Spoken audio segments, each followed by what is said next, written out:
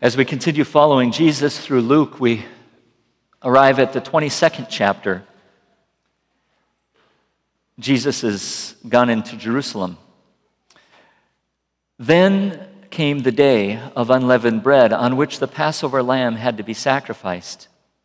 So Jesus sent Peter and John, saying, "Go and prepare the Passover meal for us that we may eat it."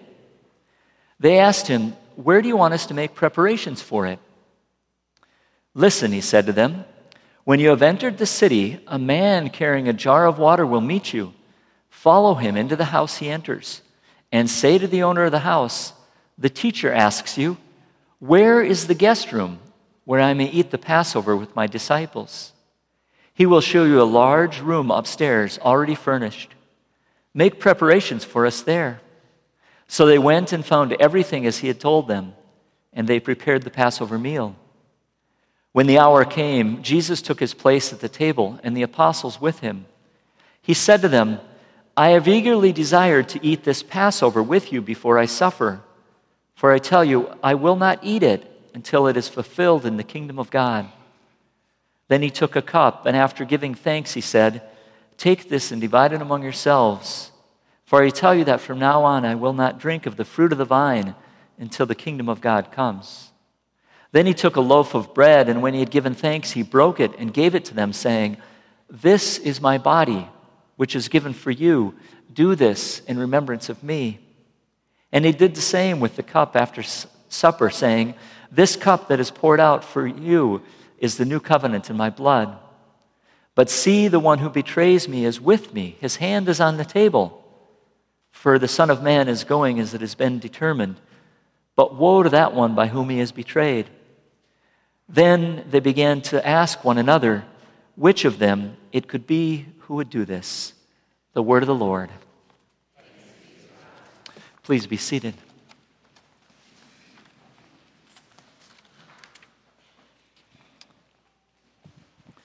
Dear friends in Christ, grace to you and peace from God our Father and from our Lord and Savior, Jesus Christ. Amen.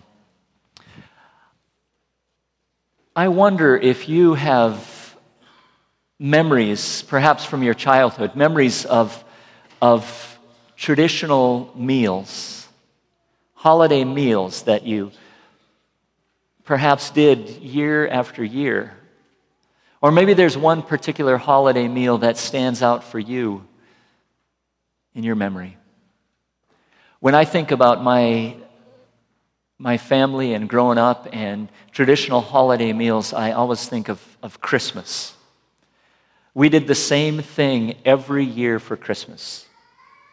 Every year we would leave Rapid City and we would drive all across South Dakota, all across Minnesota, and we would get to Wisconsin. And Christmas Eve, we would always celebrate in Trempealeau, Wisconsin with the Willock side of the family. We'd eat together. We'd have gift exchange with gag gifts, and often we'd go to midnight mass. And then Christmas morning, we would get up and we would make our way across the river into Minnesota to Grandma and Grandpa Albrecht's house. And Grandma and Grandpa Albrecht's house, there was a big table in the dining room. There was a big table in the dining room, and it was big enough for everyone at the table, everyone who was an adult. So there was usually 10 of them, my Grandma and Grandpa Albrecht and the 4 daughters and their husbands. And then over in the next room, in the sunroom, which was just adjacent to the dining room, there was another table. And that's where all the grandkids would sit. That's where all the grandkids would sit. And there would often be 9 or 10 of the grandkids. And so families from 3 or 4 different states would gather together and share those holiday meals. And I remember them because not only did we do that every year, but because gathered there around the table, we knew that we were welcomed and loved and cherished.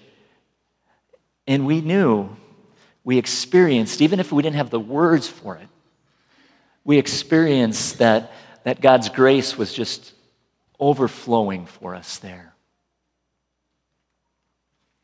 Well, Jesus over and over again is at the table.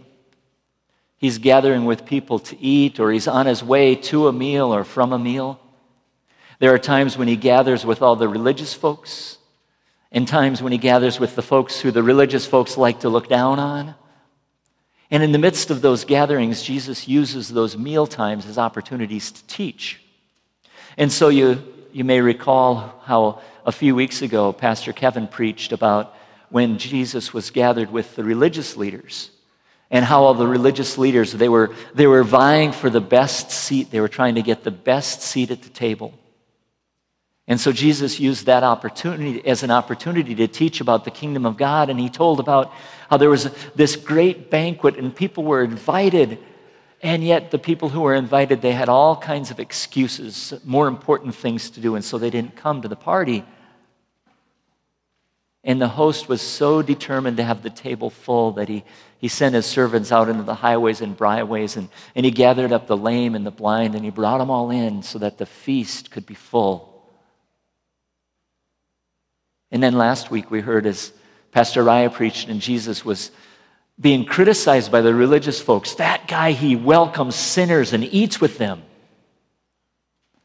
And so Jesus tells 3 parables of the lost, and how each time when the lost is found, there's a party, a celebration, and people gather around the table. And again, there, this one who welcomed the sinners and tax collectors and ate with them tells about how that's a taste of the way that God works, of God's kingdom.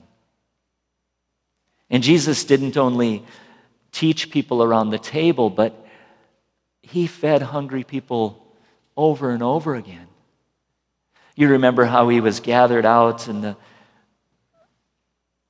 wilderness, and he feeds a few thousand people with a few fish and a few loaves of bread. And you remember how sometimes the meals are interrupted by people who are hurting or lame, and Jesus reaches out to them and heals them. Jesus, over and over again, is ministering to people who are hungry, sometimes literally hungry, and sometimes hungry for hope. Well, this morning, as we continue following Jesus, he's gathering for a traditional holiday meal. Not a traditional Christmas dinner at Grandma and Grandpa Albrecht's. No, it's Passover time. And so he and his followers have gone to Jerusalem. And Luke tells us, then came the day of unleavened bread on which the Passover lamb had to be sacrificed. So Jesus sent Peter and John saying, go and prepare the Passover meal for us that we may eat it. Passover is that annual Jewish celebration when they remember their history. They remember back generations ago when they were in Egypt and they were slaves and they were hungry to be set free from that oppression, and how God heard their cries and God set them free. And the Passover meal was the celebration, the remembrance of being set free. And so they asked Jesus, where do you want us to make preparations? And he says, listen, when you've entered the city, a man carrying a jar of water will meet you. Follow him into the house he enters. A man carrying a jar of water. Now, why would that be remarkable? Who usually carried the water?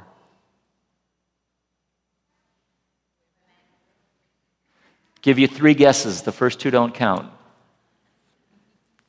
Yeah, the women usually carried the water, and yet you'll see a man carrying a jar of water. Follow him. Say to the owner of the house, the teacher asks you, where is the inn where I may eat the Passover with my disciples? Where is the inn? Where is the guest room? Luke uses that word a couple of times. In the beginning, he uses the word about the inn. Do you remember when Luke uses the word about the inn in the beginning? of the story of Jesus? Nobody remembers the beginning of the story of Jesus where there's an inn? There's no room in the guest room at the beginning. It usually gets translated in, but that same word that's used in the beginning is used at the end. Where is the inn? Where's the guest room? Where Jesus is going to celebrate the Passover. It's kind of like bookends, the beginning and the end.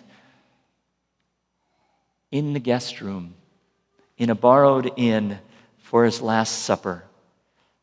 So they went and found everything as he had told them. And when the hour comes, Jesus, he takes his place at the table. And Jesus transforms this traditional Passover meal into something new. This meal that is a celebration of God setting the people free. Now Jesus connects it with his own life, his own death, his own body and blood. He takes the loaf of bread, he gives thanks, and he breaks it much like he did feeding the 5,000. He breaks it, and then he says, "This is my body given for you." And then he takes the cup, this cup that is poured out for you is the new covenant in my blood. Jesus transforms this traditional meal by connecting it deeply with his own life and death. This ancient covenant of freedom now becomes a new covenant of freedom. Freedom for you and for me. Jesus celebrating his last Passover with his disciples transforms it into the first communion for all of his followers. And today we do this. We do this in remembrance of Jesus, to participate and to receive this gift Jesus gives. We do this to remember and to be caught up in this great story of Jesus setting his people free. Today as we gather hungry for many things. And in the midst of our hunger, we remember Jesus. We remember Jesus who fed those who were hungry for food. We remember Jesus who welcomed those who were rejected. We remember Jesus who healed those who were sick and suffering. Jesus who forgave those who were stuck and blind to their own sin. Today we gather different in our life's journeys, but united in our hunger for hope. We're hungry for communion. In the midst of being so disconnected, we long to be reconnected, to be united with God and with one another. Remember those early childhood gatherings? For me, as I said, it was that Christmas dinner at Grandma and Grandpa Albrecht's, where that welcome and love overflowed. Well, know that you are welcome. You are welcome here at the table. For Jesus is the host. Jesus is the host who says to you, you are welcome and beloved. You are cherished. Jesus who says, this is my body, this is my blood, given for you. Thanks be to God for the gift of Jesus, of Holy Communion, and of you as people, you his people that go out as the body of Christ to share that love out in the world. Amen.